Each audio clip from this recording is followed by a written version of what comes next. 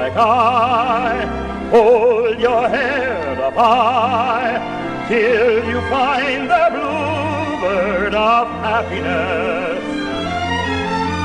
You will find greater peace of mind, knowing there's a bluebird of happiness. And when he sings to you, and we're back with the Philip K. Dick Book Club. As always, in each episode of this podcast, I look at one of the works of Philip K. Dick. And in this episode, I will be taking a look at Dick's 1966 short story, We Can Remember It For You Wholesale. This is actually one of Dick's more famous stories. It's been adapted into the movie Total Recall, which is quite good. And I haven't seen the remake of it, but I have seen the original. Although it's a fairly loose adaptation in terms of plot. The story is much smaller than the movie, of course. But the movie, I think, stands up fairly well. But I'm not going to talk too much about the movie. I'm going to stick here with the story. In a lot of ways, it's a typical Philip K. Dick story in that we have a kind of oppressed middle management type of worker who's very dissatisfied with his life, and then some amazing dramatic transformation happens to him. In this case, it happens through a sort of vacation he's taking. This is a theme that gets played with a little bit in the episode of Philip K. Dick's Electric Dreams, the one called Real Life, which is actually based on a story I already looked at, written way back in the 50s called Exhibit Piece, but it has this idea of kind of dreaming vacations or experiencing vacations in some kind of dream state, and then using that as kind of a therapeutic experience. That is certainly a theme in this story, but I think it's actually a very rich story, and it's thematically rich in the way that a lot of Dick's 1960s works are. Now, this was published in Fantasy and Science Fiction in April of 1966. It was written sometime in 1965. Interestingly, it's found most commonly in the second volume of the Collected Stories of Philip K. Dick, which actually has as a title, We Can Remember It For You Wholesale, and then there's actually a subtitle to that called The Story That Inspired the Hit Motion Picture Total Recall. Now, occasionally, I talk about the order that these stories appear in the Collected Stories. The Collected Stories are 5 volumes, of course, and they're basically arranged in order of when these stories were submitted to Dick's agent. Although sometimes things are moved around a little bit. It seems to me that the main reason stories were moved around was for title pieces, right? Because they wanted all volumes to have a notable work as the title piece. So, for instance, the first volume was originally Beyond Lines the Wub, and then later on it became The Short Happy Life of the Brown Oxford, and now it's published as Paycheck. Right? Volume 2 was originally published as Second Variety, and then they switched it to This We Can Remember It To Wholesale. Volume 3 originally was called The Father Thing, and now it's Second Variety. So they moved that around. Volume 4 originally was The Days of Perky Pat, and now it's The Minority Report. So why do they do this? Well, they do this, I think, to attach titles to famous works that were popular, often because of movies, or for other reasons. I think this has all been streamlined in the new version published by Subterranean Press, where it's a little bit more disciplined in how these works are arranged, and it's actually included some stories that weren't in the original Collected Stories. I don't think I'll be looking at those because those stories really are first drafts of novels in most cases. Although I think there are a few minor stories which I've never read, which are in the Subterranean Press edition. Someday I'll get those, I'm sure. But anyways, that's just a little bit about the history of it. I don't know why it's included. This properly should be in Volume 5 if you're reading these chronologically. You'd read it with the stories in volume 5. And I think it's important to read it somewhat chronologically, either by publication or by the order they were written, just to get a sense of what Dick was thinking about at various times in his career. But anyways, let's not worry too much about the order of things and the order that they've been published. Let's just jump into the plot of this nice little story. So our main character is Douglas Quayle. He wakes up and he's planning to visit Mars, but unfortunately his work doesn't allow him to take the expensive trip. He doesn't really have the cash to afford the very, very expensive trip to Mars. His wife thinks he wasn't dreaming about Mars, but thinking he was dreaming about a girl, and he corrects her, telling her that he was dreaming of the god of war, of course, the god of war being Mars. And she recommends that he takes a trip to see the bottom of the oceans instead of Mars, this trip being much more affordable than a trip to Mars, the one he really wants to take. I guess that would be then the god of the sea, right, to see Neptune. But anyways, Douglas Quayle then goes off to try to pursue an alternative to actually paying for this trip. And that's what brings him to his meeting at Rekal, R-E-K-A-L. This is the corporation that gives this service of basically implanting memories into people's heads in order to allow them to experience vacations that they can't normally afford to go on. Now, this is actually a very interesting idea. I've always wondered why so many people, when they're on vacations, they take these photos. They take a lot of photos, and I understand taking a few, but some people are really obsessive and they take photos of everything. And if you ever had this experience where you're like looking through your photos of a trip or a experience you've been on, and you flip through them, and you're always smiling, right? So you think, oh, I had such a good time there, right? You're remembering the event through your memory that's been implanted on the photo. Now, if you've ever taken a photo, you might be miserable, but you smile because you're in a picture. But if you look back on it, you're not remembering what really happened to you at that time. You're remembering what's displayed on the photo. So it's a false memory. Photos often have this feeling to me of being a false memory. And we take so many photos at trips. I wonder how often we actually do recall what happens on trips. I'm not the kind of guy who does a lot of these tours. I've traveled around the world a lot, but that's mostly because it's where life has taken me. I'm not the kind of tourist type. My sister is, and she always has a lot of photos of things, and I should talk to her about this idea. But anyways, this idea of implanting memories of a trip, I think is not that far-fetched. It's just most of us both go on trips and implant memories, but we do it through photography. He actually says, though, the guy named McLean, he's the boss here, and or the salesperson, and he says it's actually better than going there. All right, because they can also provide tangible evidence confirming that the trip took place.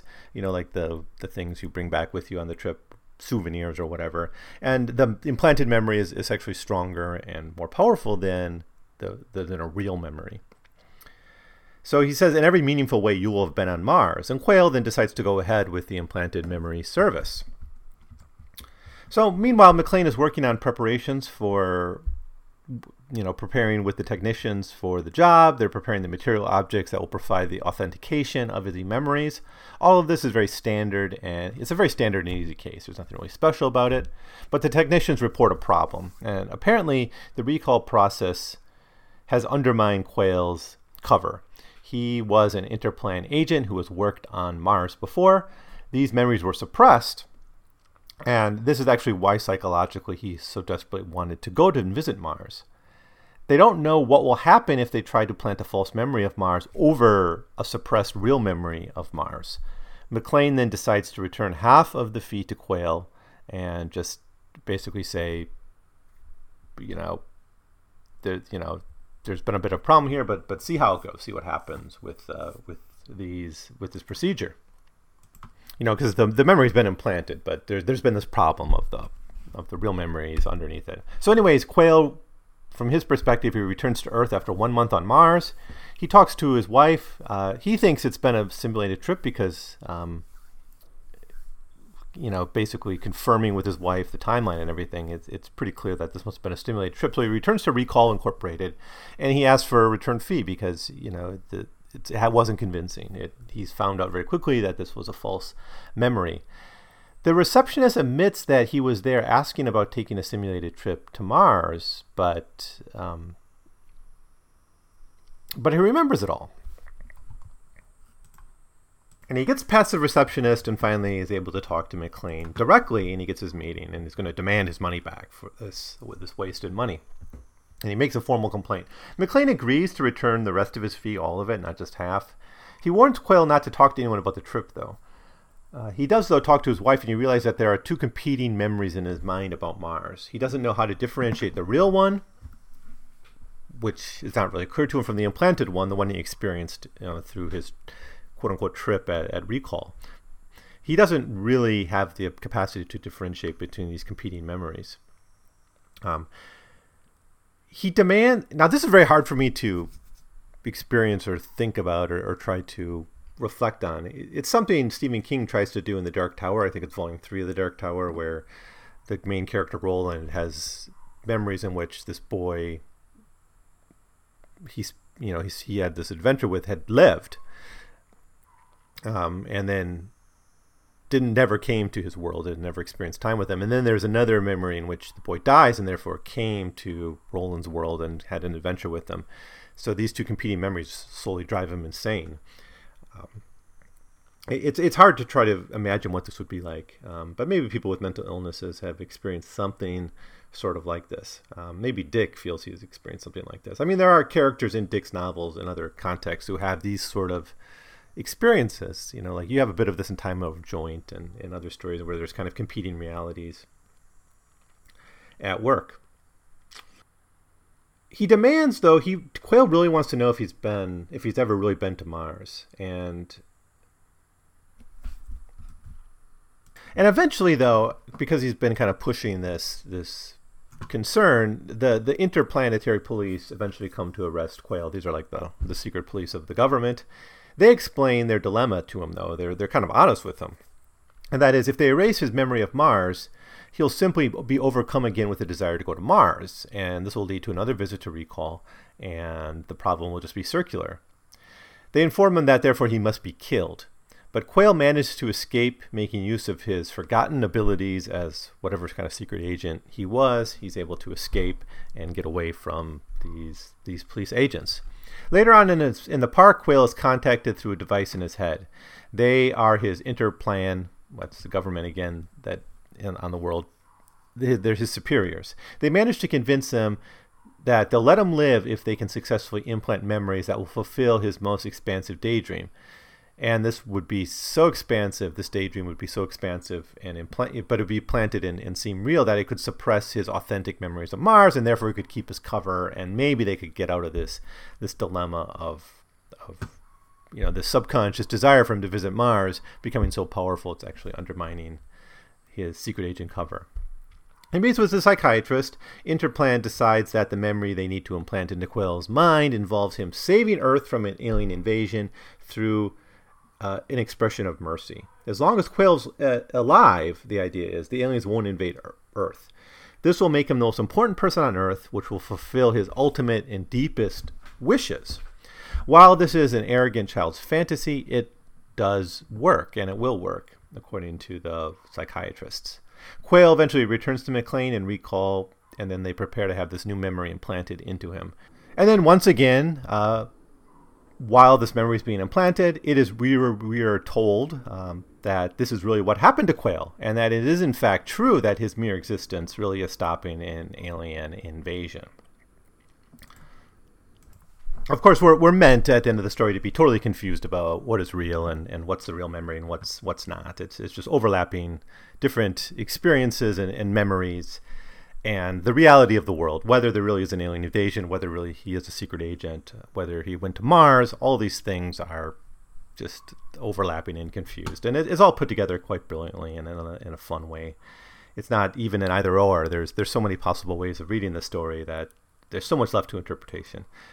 So that makes it a little bit difficult to try to analyze in a straightforward way. But anyways, it's really a lot of fun. I mean, there's so many different ways to think about this story. And the novel, or the movie, the movie does a pretty good job, I think, the first one, the Arnold Schwarzenegger one, of playing with this different ambiguities about Quayle's real past as a secret agent and the way he experiences it and comes to realize these different layers of meaning, and then the question of whether these are just the implanted memories or not. Now, nothing about how his childhood act of empathy has led to some aliens believing that humanity has a reason for existing, which is the story we're given at the end, and the justification for keeping Quail alive, and the memory he's given, the experience he's given at the end of aliens have arrived, and then somehow this experience with Quail as a young child led the aliens to think humanity should be saved. This is not in the movie. It's actually the moral heart of the story, and I think it's I don't know how you would have added it to the movie the way it was constructed, but I think it really works well in the story. His career as an interplan agent engaging in assassinations is pretty meaningless compared to this one act of kindness which convinced the aliens that humanity has a right to exist. Now, you almost have here, maybe, especially in the age of the Vietnam War, this was written in 1965, maybe Dick is actually making a case for a more moral foreign policy, that we shouldn't engage in more foreign policy about assassinations and violence and overthrowing various regimes. Instead, we need one based on empathy and morality. It certainly was written at the time when the United States was in the depths of the Vietnam War. Some benevolence goes a long way.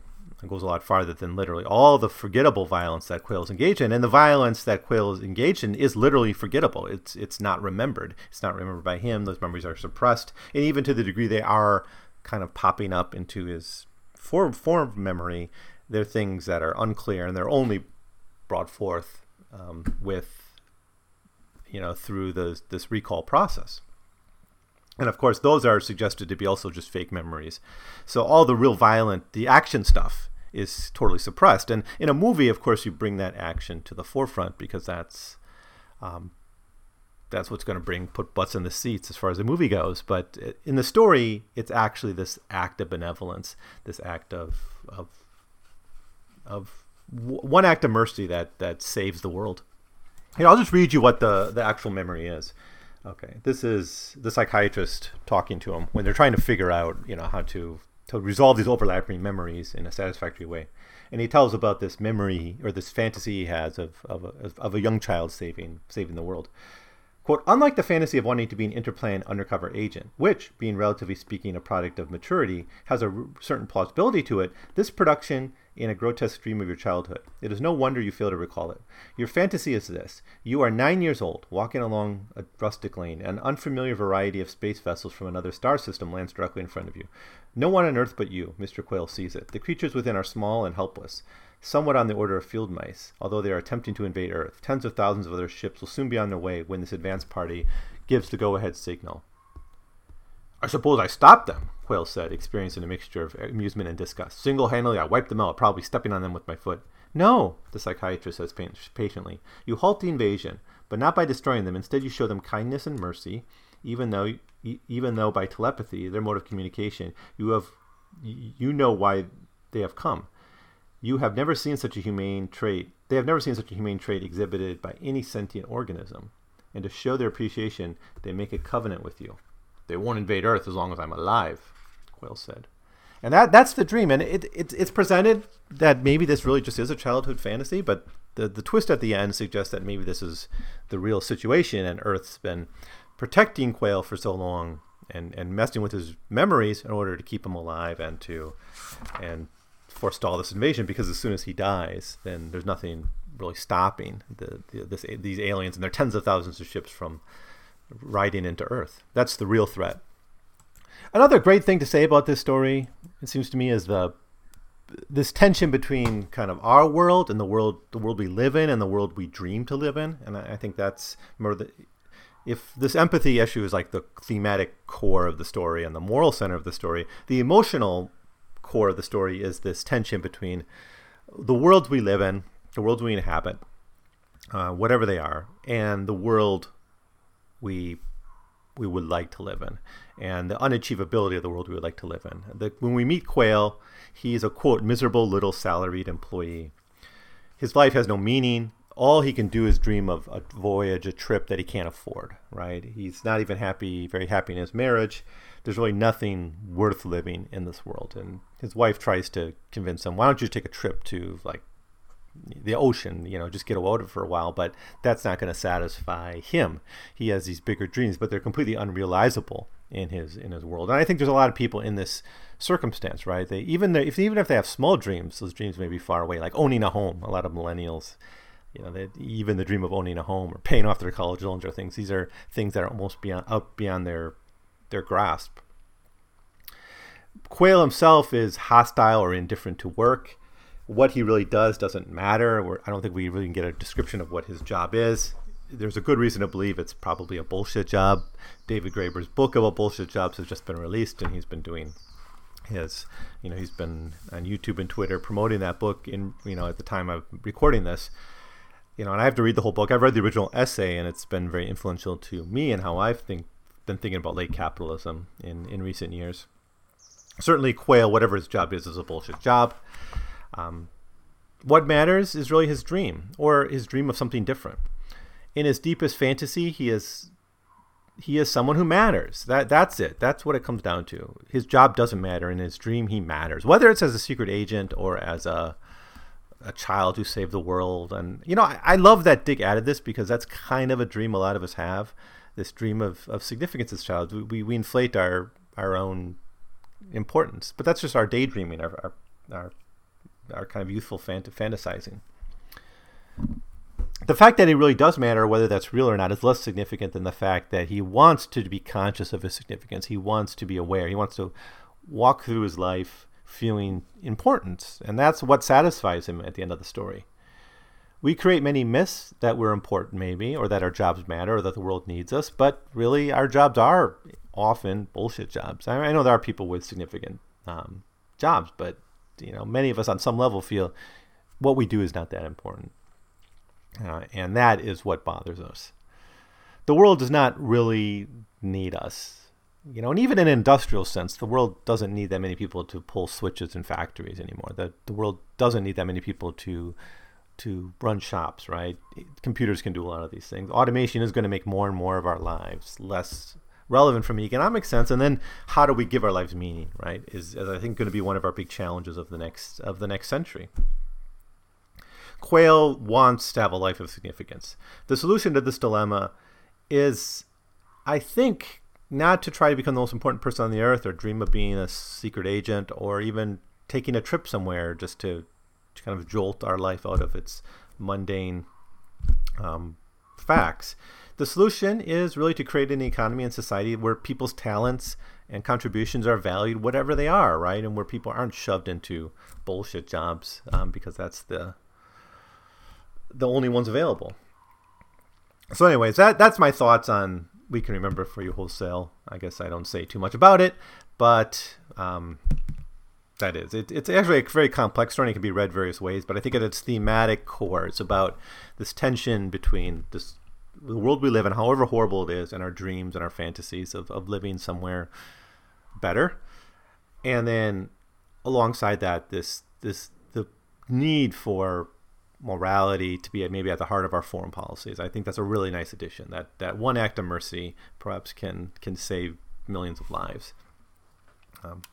So that's it. That's We Can Remember For You Wholesale. One of 3 stories, I believe, Dick published in 1966. Yeah. So I'll be back next time with a few more stories published in 1966. Holy Quarrel and Your Appointment Will Be Yesterday. But until then, leave your comments below or send me an email at 100pagescast@gmail.com, and I'll be sure to get back to you. Thanks for supporting this podcast, and I'll see you next time with another story.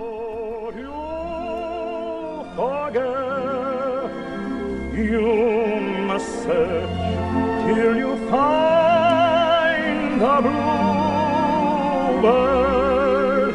You will find peace and contentment forever if you